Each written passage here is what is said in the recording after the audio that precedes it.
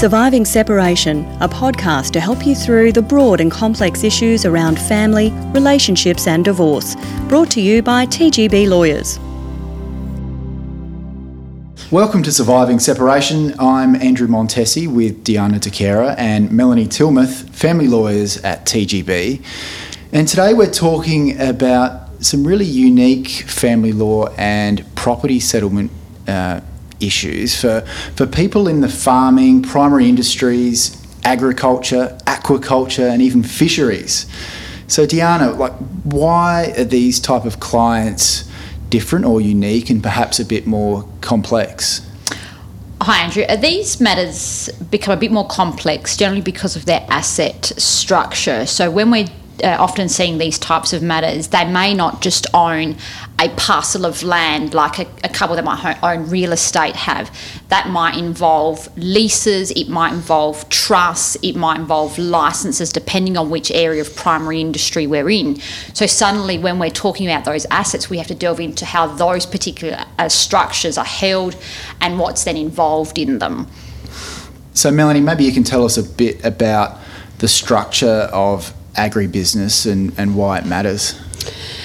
Agribusiness clients are quite unique in that they often have quite complex structures.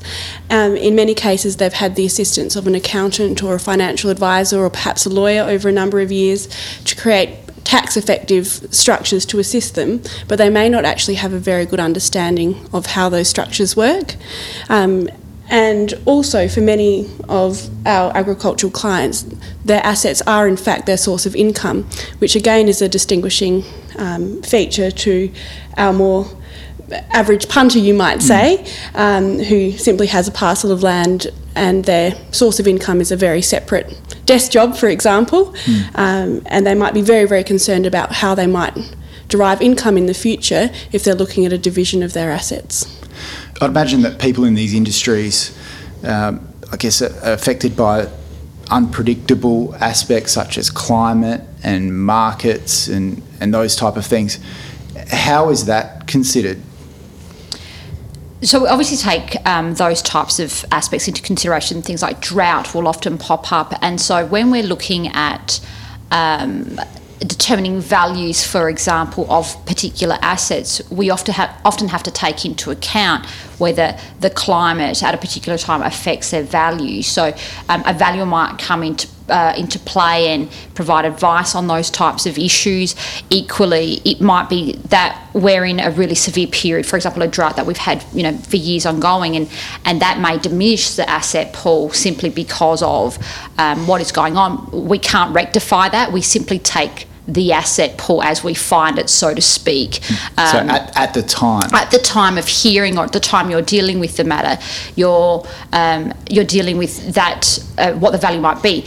Having said that, though, it's not to suggest that sometimes you don't forecast into the future what might be the cases where if there's a level of improvement. When it's against the income, for example, will one's income maybe improve into the future because a drought might be coming to an end. So those things will also have to be considered as well. Seasonal issues are also really important as well. For example, I know in a number of industries they might draw on an overdraft account at the start of a season in order to purchase seeds or to assist with the purchase of grapes, for example. And so if you took a snapshot just at that particular point in time, the level of debt might be much higher than it is as a whole throughout the relationship as well. And it might be the case that they're relying 3-4 months down the track to be able to sell a huge amount of a crop or product, which will then significantly then reduce the debt. Another factor that you mentioned as well is market factors.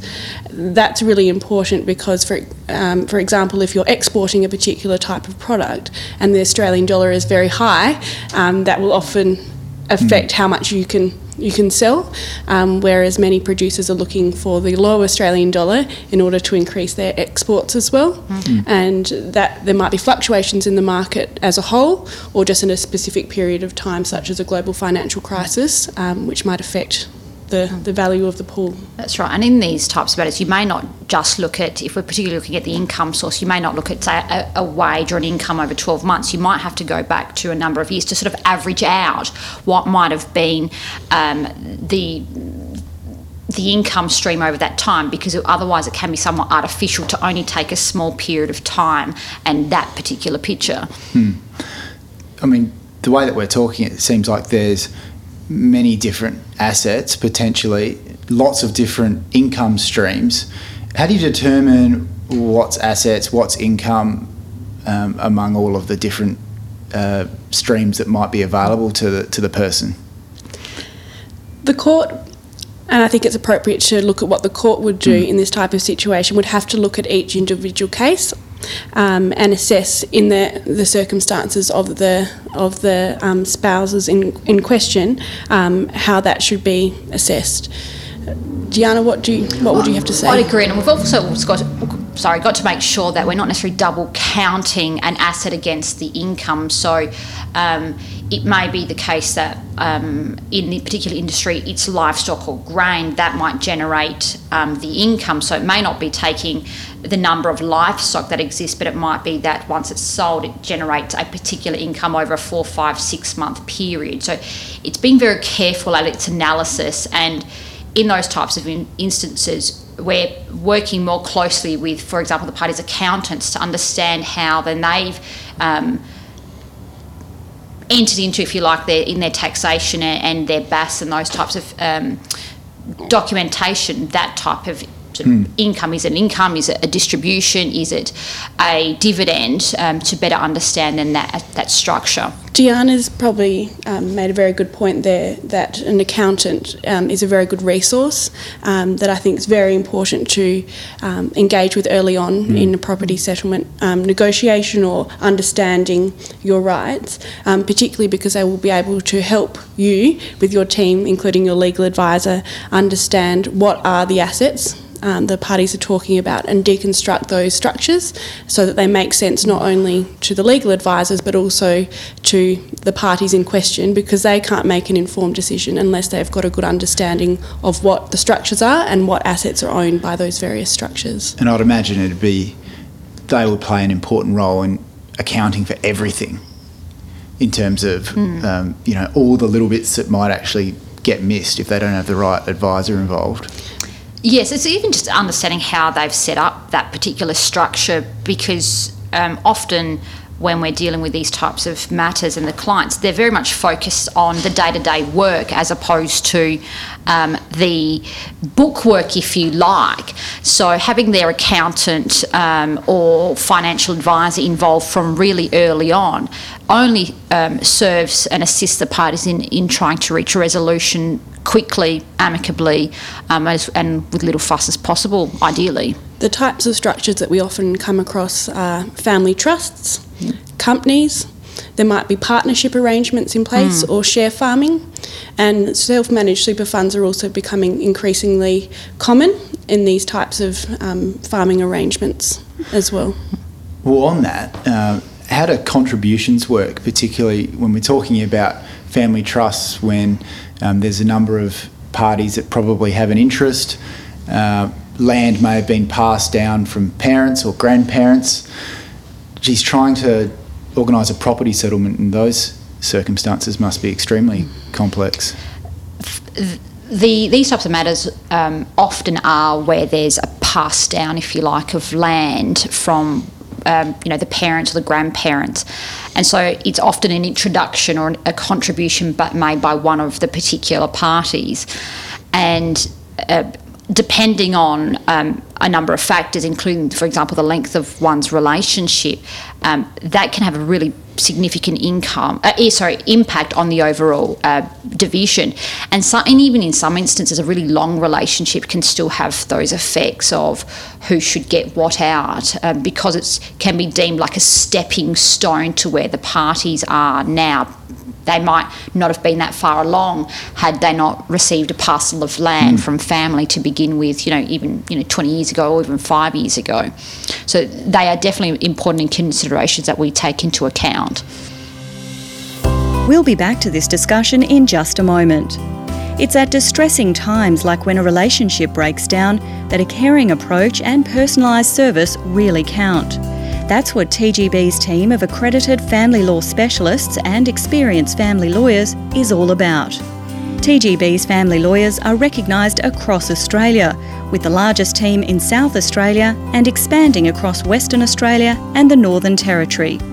If you need advice for separation, divorce, property settlement or a children's issue, contact TGB. Visit tgb.com.au to arrange an appointment at your nearest office. And what about when you're dividing property and others have an interest in that property as well? So there might be brothers, sisters and so forth. This comes up quite frequently, particularly where the parties are at an age where they've got adult children in their relationship, and those children might have been working on the farm or in the business for a period of time at no wage whatsoever or a lesser wage, on the expectation that they're likely to receive that business in the foreseeable future. And then suddenly mum and dad have separated and they're feeling like they're left out in the cold, and it's not uncommon in those types of situations for the children to join as a party to the proceedings if it's before the court, or perhaps even obtain their own representation if the parties are going through negotiations to try and shore up their interests, which makes it very, very complex in working out or quantifying what their contributions might have been, or whether they are legitimately owed any sum of money from that business. Wow, so what you're saying is there's the standard sort of spouse v spouse, and there could be, you know, another party involved in it as well. Could be 1, 2, 3, 4, depending on how many people potentially are working on the land that may have never received an income. It's not only children, but extended family members that might also suddenly be feeling aggrieved and want a slice of the pie. And ultimately, if any party's successful in that regard, all it does is diminish the asset pool. So suddenly we're dealing with, could be hundreds of thousands of dollars less than what the parties first thought they might have to divide, because someone is owed an income over what would be many, many years. Well, as the pie gets smaller, then it becomes a bigger issue, particularly for people who the farm may have been their primary source of income. How does the court look at that? It's a serious consideration that the court has to take into account. Obviously, what the court can't or doesn't want to do is do anything that can severely impact on that income and diminish it so that they can't survive. So what we've always got to remember is, in these types of matters, being able to potentially borrow to pay out a spouse is not necessarily as straightforward, because your income is dependent upon your livelihood, that is your livestock that might need to be sold. So it's a very close consideration in making any sort of decisions and how the court comes to an outcome. And sometimes it might be an out-of-the-box approach, so to speak, in terms of it's not just pay to, you know, the ex-spouse a sum of money within a period of time and the other party keeps the main asset. It may need to be a bit more creative, for example, payments as to when livestock or grain is sold, so that way the party who's keeping that particular business, if you like, and land can continue to derive that income and maintain it, whilst ultimately satisfying the outcome or the settlement that is agreed or ultimately been adjudicated. The court has a very fine line that they need to walk along in these types of settlements, because they, as Diana said, they're trying to protect the party whose primary source of income is the business, but at the same time perhaps recognising that the less active spouse perhaps in the business also derived some level of income from the business as well, and also don't want to impede upon their legitimate legal rights for a settlement as well. And in these types of matters, it is unfortunately not uncommon where we may see instances where one party has been more the labourer is probably not the right word, but the one that's outdoors, that is actually doing the farming, and we often sometimes have a dispute whereby the other spouse has contributed in a matter, maybe not to the extent of the person who's out there, but they might be doing fencing, for example, and not actually receiving the payments. Even between spouses, and bookkeeping, spouses can have disputes about remuneration as well, and often suggesting that there's no payment having been made. And it's that standard sort of divorce property settlement question of, well, while one party's out there working hands-on, the other party is actually running the home. So. Correct. But often in these matters, you actually see the party that is, so to speak, running the home, that is not just the inside. They are out there in the middle of the night, potentially watering and feeding, and are out there when, like I said, the fencing goes down and you've got kilometres of fencing to repair, and there sometimes is an unwillingness to want to acknowledge those types of duties and sort of contributions, as we lawyers call them, that have otherwise been made over the course of the years of a relationship. I'd imagine these type of matters, you would see a lot of clients who might be asset rich but cash poor. Is that quite common? Very common indeed. In many cases, for primary production, you need a huge parcel of land, for example, or a huge quantity of stock, or significant vineyard assets in order to maintain a level of income that you need to sustain your family. But they're really, really running from season to season, or even sometimes day to day as well. And that's where Diana's point about creative property settlements is really important as well. Lending facilities are often quite different for businesses in comparison to refinancing the home to pay out someone as well. So it really needs to have a creative team behind you to try and work out a way forward in those circumstances. And often in these matters, when we get to points of almost finalisation, we encourage our clients to have not only their broker or their bank manager or lender provide them with advice, but also their financial planner, because ultimately this is not just, I'll pay a loan off in 30 years and here we go, we're all done and dusted. It's much, much bigger picture than that, and there is often a lot of intermingling of loan facilities and structures before we can finalise those types of matters. It's part of determining how the assets are divided as well, and seeking financial advice. It's really important to actually have a good understanding of the assets, because simply because their former spouses have reached an agreement about how assets can be divided doesn't mean that they actually can divide them in the manner that they would like to. Fishing entitlements are a very good example of that, and the law is quite strict in South Australia, and the party simply might not be able to divide assets as they would like to. Just for our listeners, that is a storm outside our window, so apologies if the audio is picking up that rain. So I guess to maybe wrap things up, we mentioned the importance of building a team. Can we maybe just quickly whip through who are the key members of that team, and maybe the importance of getting early advice? And geez, that rain is coming down. Sorry if you can't hear us.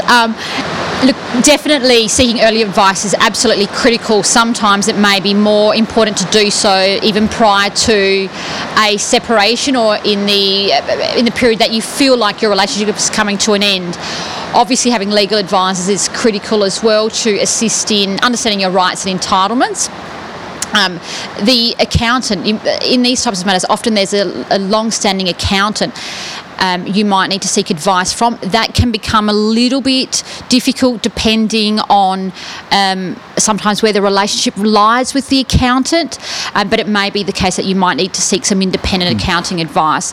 And like I said before, also a financial planner or financial advisor for your future, and looking at what you need to do to assist you, particularly if you're keeping sort of the land and the main asset, but also if we're dealing with, in some of these matters, parties that are closer to their age of retirement, we want to sort of look at what structures are going to be in place to ensure that we're not affecting or having any effect negative, that is, on their retirements. It's also important as well, if we're advising the spouse who might be walking away from the primary industry business, about their entitlements for, say, spousal maintenance at an early stage, particularly where their source of income was the farm as well, and they don't have a job to go back to next week. They might need some rather urgent advice about how to move forward. Well, thank you very much, Dichiera and Melanie, for your time, and thank you for listening to Surviving Separation. You've been listening to Surviving Separation, a podcast brought to you by TGB Lawyers. Make sure you subscribe to the show, and for the latest podcast updates and news, visit tgb.com.au/podcasts. Tyndall Gask Bentley is one of Australia's largest and most respected family law firms. To arrange an appointment, contact the TGB team or read blogs and content, visit tgb.com.au. Please be aware that the discussions on this podcast are general in nature, true at the time of recording, and should not be considered legal advice. If you are facing a legal issue, seek advice from a lawyer specific to your circumstances.